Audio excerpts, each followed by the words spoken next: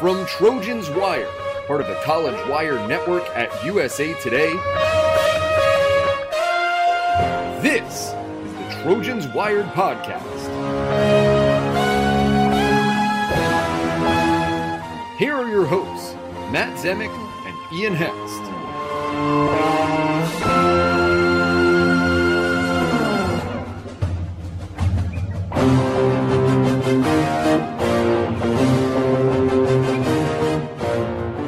Welcome to the latest episode of Trojans Wired, the in-house production of the website Trojans Wire, part of the College Wire Network.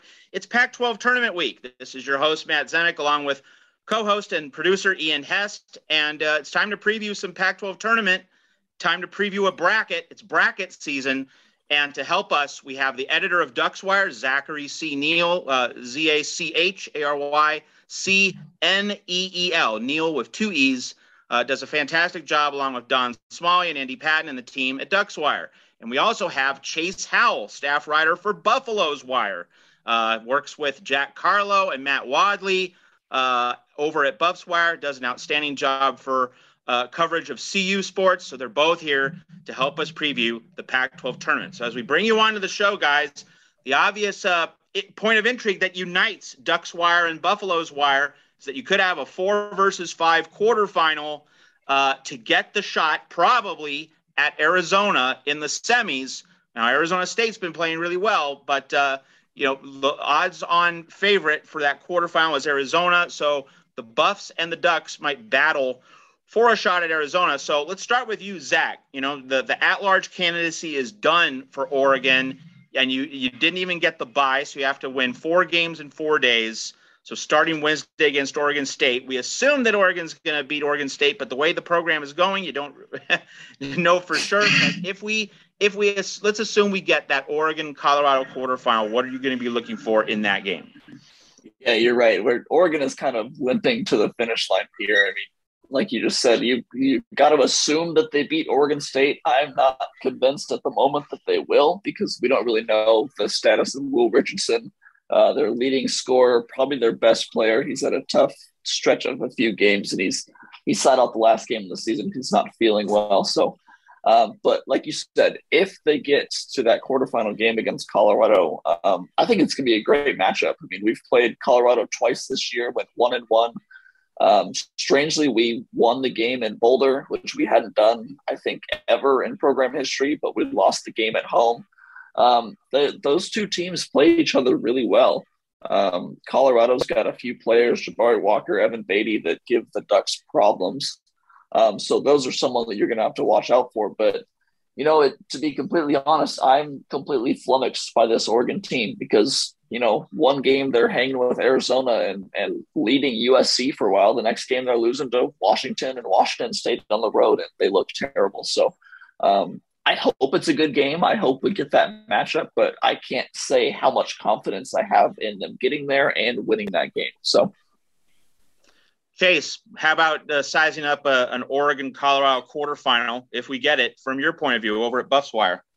Yeah, well, just like Zach said, the 2 games this season were both really good games, and we weren't used to the road team winning that game, so it's kind of cool to see it change up. But I think, to me, it comes down to guard play. And I think that's what has hampered really both teams throughout the year is inconsistent guard play. Oregon, it seems like when they're at their best, they're getting a lot out of Jacob Young and Will Richardson. I know Jacob Young went off in that second game against Colorado in Boulder. CU had a really tough time guarding him, especially his speed and his ability to get to the hoop. And so I think just like with CU, if they can get good production out of their guards, KJ Simpson, Keyshawn Barthelemy, I think they can handle Oregon, and it's the same way on the other side. And obviously that comes down to whether Will Richardson is going to play or not. I think that's going to be very important.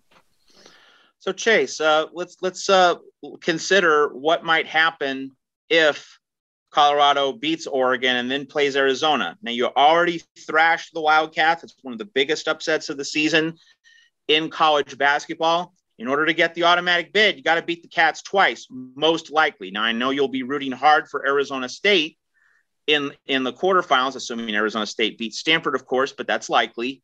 Let's say Arizona's there in the semis and you get another shot at them. how are you going to beat this team twice? Like it's not just good. You're not going to have the home court advantage in Boulder. You're going to need something extra. Who's going to provide that something extra for the Buffs? Yeah, Arizona, I mean, it's pretty obvious. That's a team that's going to be really, really tough to beat twice. And the reason they beat them in Boulder is they just outplayed them the entire game. They were the tougher team. And Arizona has won a lot of their games this year based off physicality. I really like the front court that they have, but CU dominated that front court. Koloko, Ballo, everybody else on that Arizona front court couldn't do anything. And that's obviously going to be a huge key if they do get that matchup, but I think they would probably struggle. I think Arizona would remember how they played CU a few weeks ago, and I think Arizona would come out much more ready and much more prepared for what Colorado would bring. Now, Zach, you didn't beat Arizona, but you sure came close, and you led the Wildcats by 12 in that game in Tucson before falling just short. But it was one of Oregon's very best games of the season. One could say it was the best game of the season, even though it didn't lead to a win. So how does Oregon pick up the pieces, regroup, and make another big run at Arizona if you're able to get past Colorado and get into the Pac-12 semis on Friday? Yeah, I think you're right. I think that probably was the best I've seen Oregon play all year, and it didn't lead to a win. They had a shot at it late. Will Richardson, for some reason, passed up a chance at a game-tying three and took a contested two that didn't really matter, but that's a different conversation. But, if they get to that game, they will, like Chase said earlier, it all comes down to guard play for Oregon if they want to be in any game. You need a good game from Will Richardson, a good game from Jacob Young. Last time we played Arizona, they both had solid games. Richardson had 22 points, but what really was the factor was that Quincy Guerrier and then Folly Dante had outstanding games. I mean, Guerrier had 21 points. He had 6 threes, which was just crazy. We haven't seen that from him all year. And then Dante had 13 points, 15 rebounds. I mean, he was a force inside, and he really is what put Oregon over the edge. So if we get there, we know that we have to rely on our leaders, our guards to keep us in it. But, you're going to need something a little bit extra against a team like Arizona, and you need some of those role players to come up and have a good game in order to keep it in. So for both of you, like, who's an under the radar player who might use tournament time as the moment to step up and elevate his team? Let's start with Chase and then go to Zach. Yeah, for the Buffs, it's KJ Simpson. It's the true freshman. He just keeps on getting better every single week. And we love how aggressive he is. And he plays with his head down, and he loves to get to the hoop. And he's just been a really solid point guard for the Buffs this year on a team that they really didn't know who was going to be able to take over for McKinley Wright. And I think KJ Simpson has kind of stepped into that role. Obviously, he's still young. He still makes a lot of mistakes. He turned over the ball a lot more in the first half of the season than he did in the second half of the season. But as he started to cut down those turnovers, get more confident, he's become a really good point guard, and I think he could have a really good Pac-12 tournament for the Buffs. And Zach? For me, it's between Quincy Guerrier and Eric Williams. It seems to be that when either one of those guys has a really good game, they get you 13, 15, 17 points. The Ducks are in pretty good position. I think that I'd go with Guerrier because he's in the starting lineup. He's shown that, when he has those games, Oregon tends to win. And he's had some of those games in the biggest spotlights. He had that game against Arizona. He's played well at the end of this year, despite the Ducks not having too much success. But and he's a transfer from Syracuse who's played against some of these big teams before. So I think he'd probably be my pick for that spot.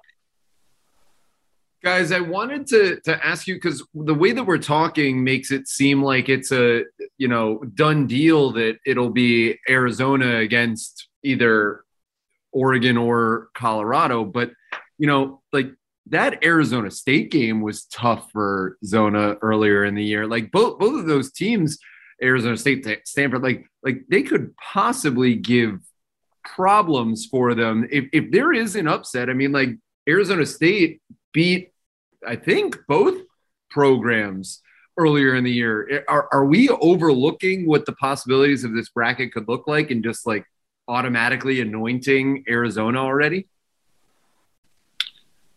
My view of Arizona State might be different than you guys, just because I watched them walk into Boulder and really hand the Buffs a new one. I don't know what I'm allowed to say on this podcast, but be free, Chase. Run free like they basically walked into Boulder and kicked the Buffs' ass.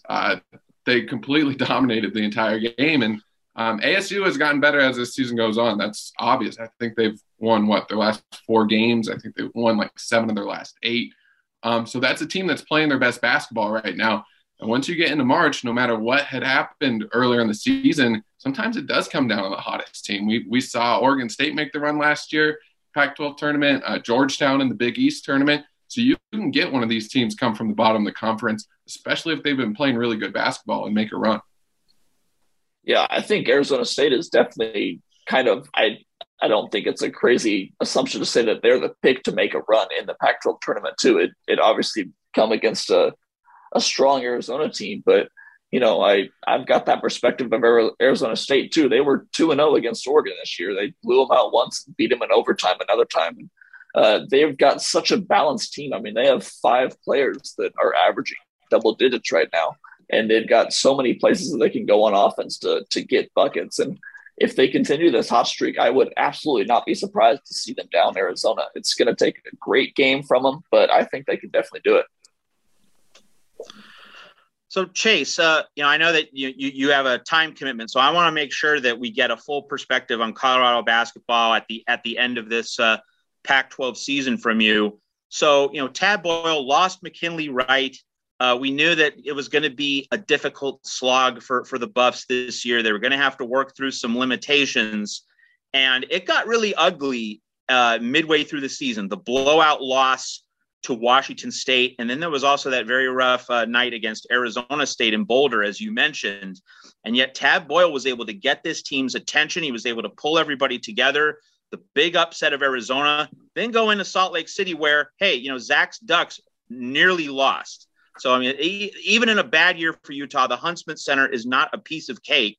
And yet Colorado won convincingly in Salt Lake City. How do you view the full body of work that Tad Boyle has produced this season, even though it's probably not going to amount to an NCAA tournament berth? Yeah, Colorado has had plenty of tough nights in Salt Lake City, no matter how good Utah is. That game's never a cakewalk. And there was good reason why Utah was actually favored. I think they were a 2-point favorite before that game. So, yeah, that was a huge win. But overall, with Tad Boyle, I think this is one of his best coaching jobs. This is a team that I think was picked 7th in the Pac-12 by the media, and obviously they lost a lot of talent, quite a few seniors. Dallas Walton, Deshaun Schwartz, both did really well this season. Walton transferred to Wake Forest. Deshaun Schwartz transferred to George Mason. Both had great years. Jariah Horn transferred to Tulsa for his last year and also had a great year with them. So they lost a lot of their upperclassmen. They only had 2 upperclassmen on the roster. And then Eli Parquet, one of them, ends up getting hurt in the middle of the season, and he was their best defender.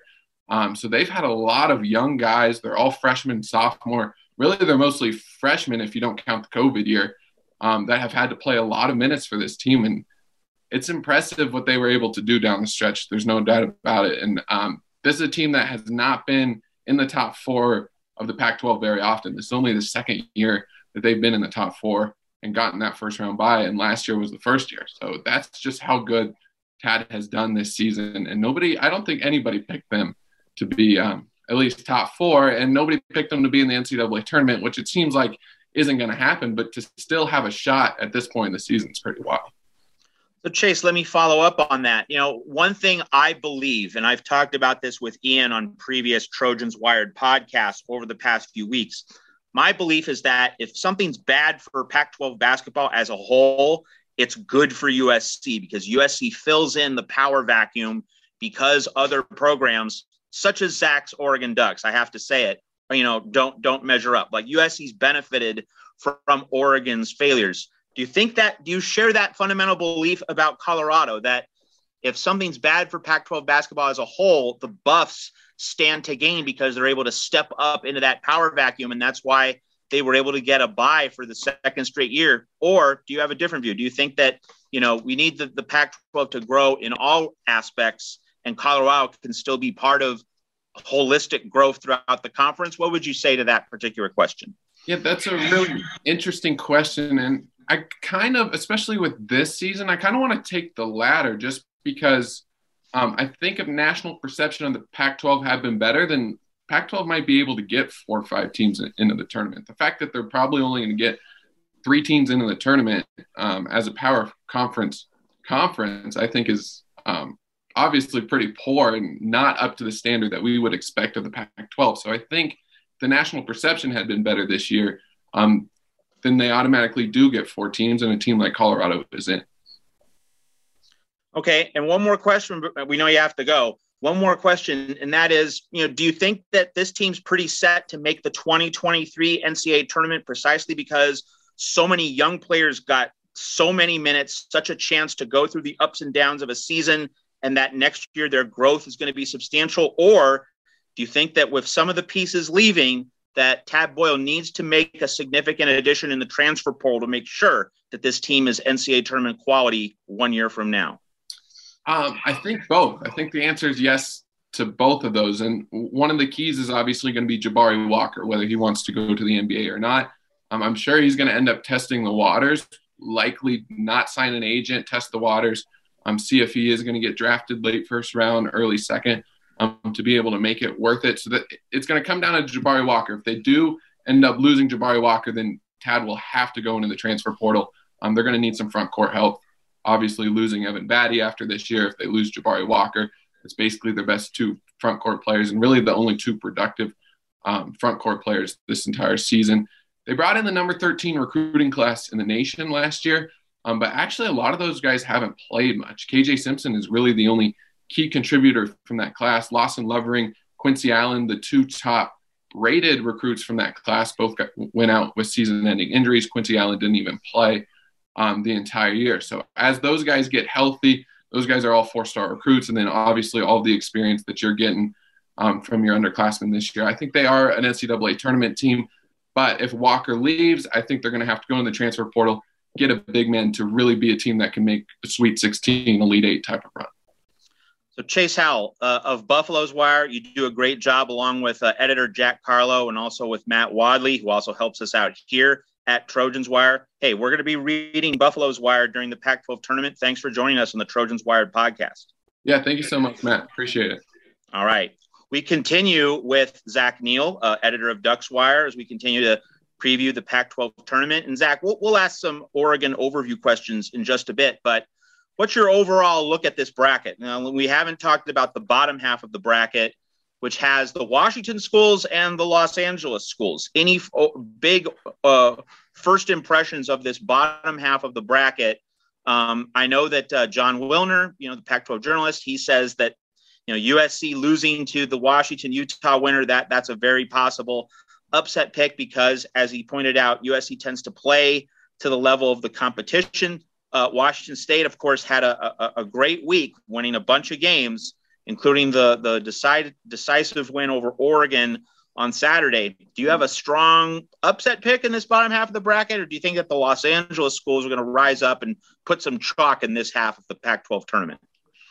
Coming in and preparing for this podcast, I filled out a little bit of a bracket. I ended up going chalk, but if I were to pick an upset, I would say it was Washington State over UCLA. I mean, I don't really see – I've got Utah beating UW. I think that UW is a little bit too disjointed to make a giant run. I know that they could get hot. They looked good against Oregon last week, but hey, who doesn't at this point in the year? I think that Washington State has a chance to make a little bit of a run, like what they do up there in Palouse. But to be honest, I mean, there's the 3 big names in the Pac-12, Arizona, UCLA, USC. And I think that they're really good teams and they're going to be there at the end. If I were to make a championship pick, I've got Arizona and USC in the final, and I have Arizona winning that one in a pretty close game late. But I think these heavy hitters are here to prove that, the Pac-12 has some good teams. They may not have the depth of some of the other conferences in the nation, but at the top they're as good as anyone. So I think we're going to see that in the tournament. So are you calling a shot with Washington State over UCLA, or you said you filled out UCLA in your bracket, but like you have a slight lean to UCLA in that one? Yeah, I'm not going to call it. I think UCLA is too talented and they'll win that game. But if I were to pick an upset, I could see Washington State doing that. I would lean Washington State as the upset over Utah or UW over USC. Okay.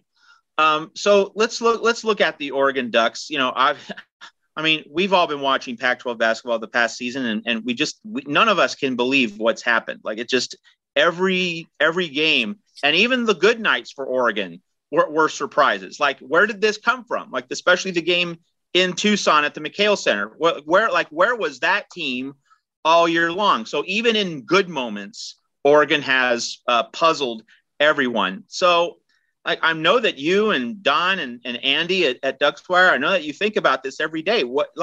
As you continue to toss this around in your mind, like, what keeps coming back as the central theme or the central problem that Dana Altman has to be able to solve, not just this week in Vegas, odds are pretty low there, but for in the off season and heading into 2023?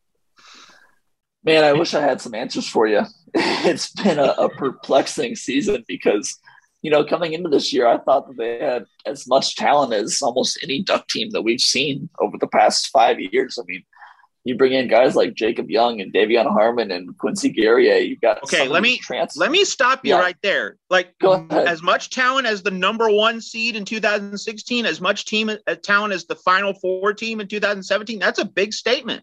It's a big statement, but I mean, on paper, before we saw these guys play, let me rephrase. So going into each year, we know that Dana Altman, he aligns Rubik's Cubes. He gets these guys to play well together on the floor, and he figures it out. So for a reason, thought that all of these talented players are going to come in and find a way to play together. That is what has not happened yet this year. And so, you see these guys, what they've averaged, putting up stats on different teams. When they come to Oregon, we have high hopes because we're thinking that, all right, Dana is going to get the absolute best of these guys and figure out how to make this a cohesive team. And that's just what hasn't happened this year. And it's been tough to watch because I think one of the biggest problems is that we have not seen what we expected from Will Richardson, who is their senior guard. He's the leader of the team, the leading scorer. And he's getting 14 points, almost 4 rebounds and 3 assists per game, and just not playing like the normal Will that we know. And he's been really up and down. He's had some good games. He's had some really bad games. This past stretch where they've lost 6 of the last 8, he's been almost invisible in the past few games. So I think that if I were to pinpoint the biggest problem of the year, not that he's been a problem, but it's just the lack of a leader and the lack of a leading scorer consistently night to night that has really doomed them in the end. Zach, I'm hearing you talk, and honestly, we talked about it before the show started off air. We were talking about how you might think that Oregon might need to win the entire Pac-12 tournament to make the NCAA tournament. And I was going through comparable resumes to Oregon right now, and the ones that are the closest are like Kansas State, which, okay, maybe not in the tournament, Michigan, which is on the fringe, Wake Forest barely in, but Iowa State, that's a projected number 9 seed.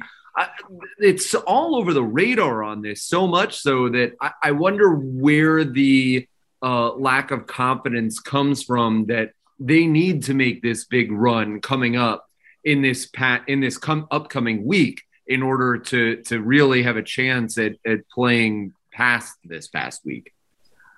I think a lot of that is because the overall view of the Pac-12, which you and Matt have talked about a lot. I know that the Pac-12 is just kind of viewed as this weaker conference, even though they had a great performance in the whole tournament last year. But, they came into this year needing to prove that was real. And to be quite honest, I don't think they have. We've got teams like Oregon State who, what's the stat, that the first team to lose over 20 games after reaching an Elite Eight the year before. It's just the depth in this conference hasn't really stood up. And when you specifically look at Oregon, a couple of weeks ago, we were thinking that, if they won the majority of their final games and then made it a couple rounds in the Pac-12 tournament, they could get in the tournament. But then they really just kind of they dropped the ball at the end of the season. They lost 6 of their final 8, and they did not look like a cohesive unit. They didn't look like a team that deserved to be in the tournament. And, I'm sure if by some miracle they end up winning the Pac-12 tournament, getting in, they've got a fighting shot, because we know that at their best, this Oregon team can play with the Arizonas, can play with the UCLAs, the USCs, and good teams. So that's just kind of what's been so weird about this year, is that they're so inconsistent, and they've shown us a little bit of everything, but we have no idea what to expect each night. So, Zach, big picture, did this team miss Chris Duarte or former assistant coach Tony Stubblefield more? And on the heels of that question, Zach, does Dana Altman need to shake up his assistant coaching staff and find someone akin to Tony Stubblefield? It's tough to see what the assistant coaches bring to the field as far as numbers. That's not discrediting any of them. It's just that I don't have a quantitative way of measuring their success and their contributions to the team. So for that reason, I know that Stubblefield leaving was a huge loss for the team, and it definitely affected the coaching staff a little bit. But I don't think that means that Dana Altman needs to make some firings and make some new hirings. I think it's more that this was a bit of an aberration year for the Ducks. I mean, Dana Altman has played the transfer portal as well as anyone over the years, and this one just didn't quite work out. I mean, that's going to happen sometimes.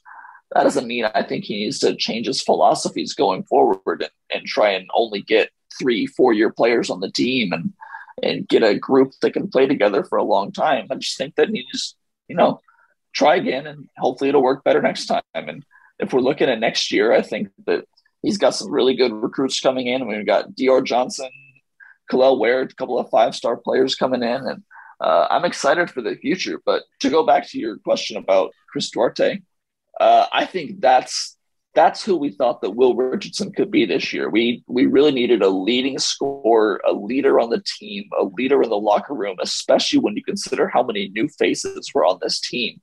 I mean, it's just like these guys still don't really know how to play together, which is crazy to say this late in the season. But it's because they don't have that much experience playing together. And so when you have a team like that, I think it's even more important to have a leader and an alpha in the locker room to kind of get everyone under his wing and get everyone going in the right direction. And that's something that they definitely missed this year after Duarte left. So following up on that, so you had Duarte last year. Of course, you had 8th-year senior Peyton Pritchard. Played 20 million years in Eugene to the chagrin of everyone else in the Pac-12 because he was such a stone-cold killer. You had Dylan Brooks. So Oregon's had these alpha dogs on the roster. So as we look to next season, I know it's kind of early. I know that, Dana Altman's going to work the portal. But, if you had a prediction in terms of who becomes that alpha next year to galvanize this team, bring Oregon back to where the program expects to be, who do you think is going to be that guy?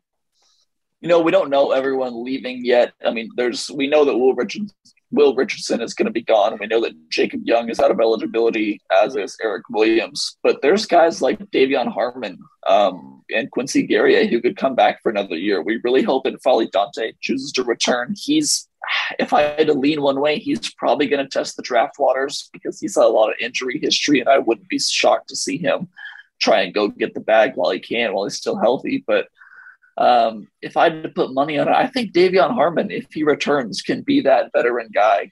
He just came. It'll only be his 2nd year in the program, but he's someone that has shown some leadership and shown some ability to play in the big moments this year. And I think that Altman likes him a lot. I think the teammates like him a lot, and the fans seem to like him a ton too. So assuming that he returns, I think he's the guy to come up. But this is outside of the starting 5, this is a pretty young team. There's a lot of freshmen, a lot of sophomores, and then several recruits coming in and young transfers next year.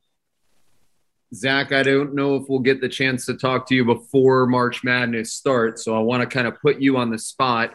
The Pac-12 had a wonderful year last year with their performance in the NCAA tournament. So if you had one team, if let's say Oregon isn't in the mix, maybe Colorado finds some way to get into it. But if it does wind up being a 3-team league, USC, UCLA, and Arizona, who are you pulling for conference pride?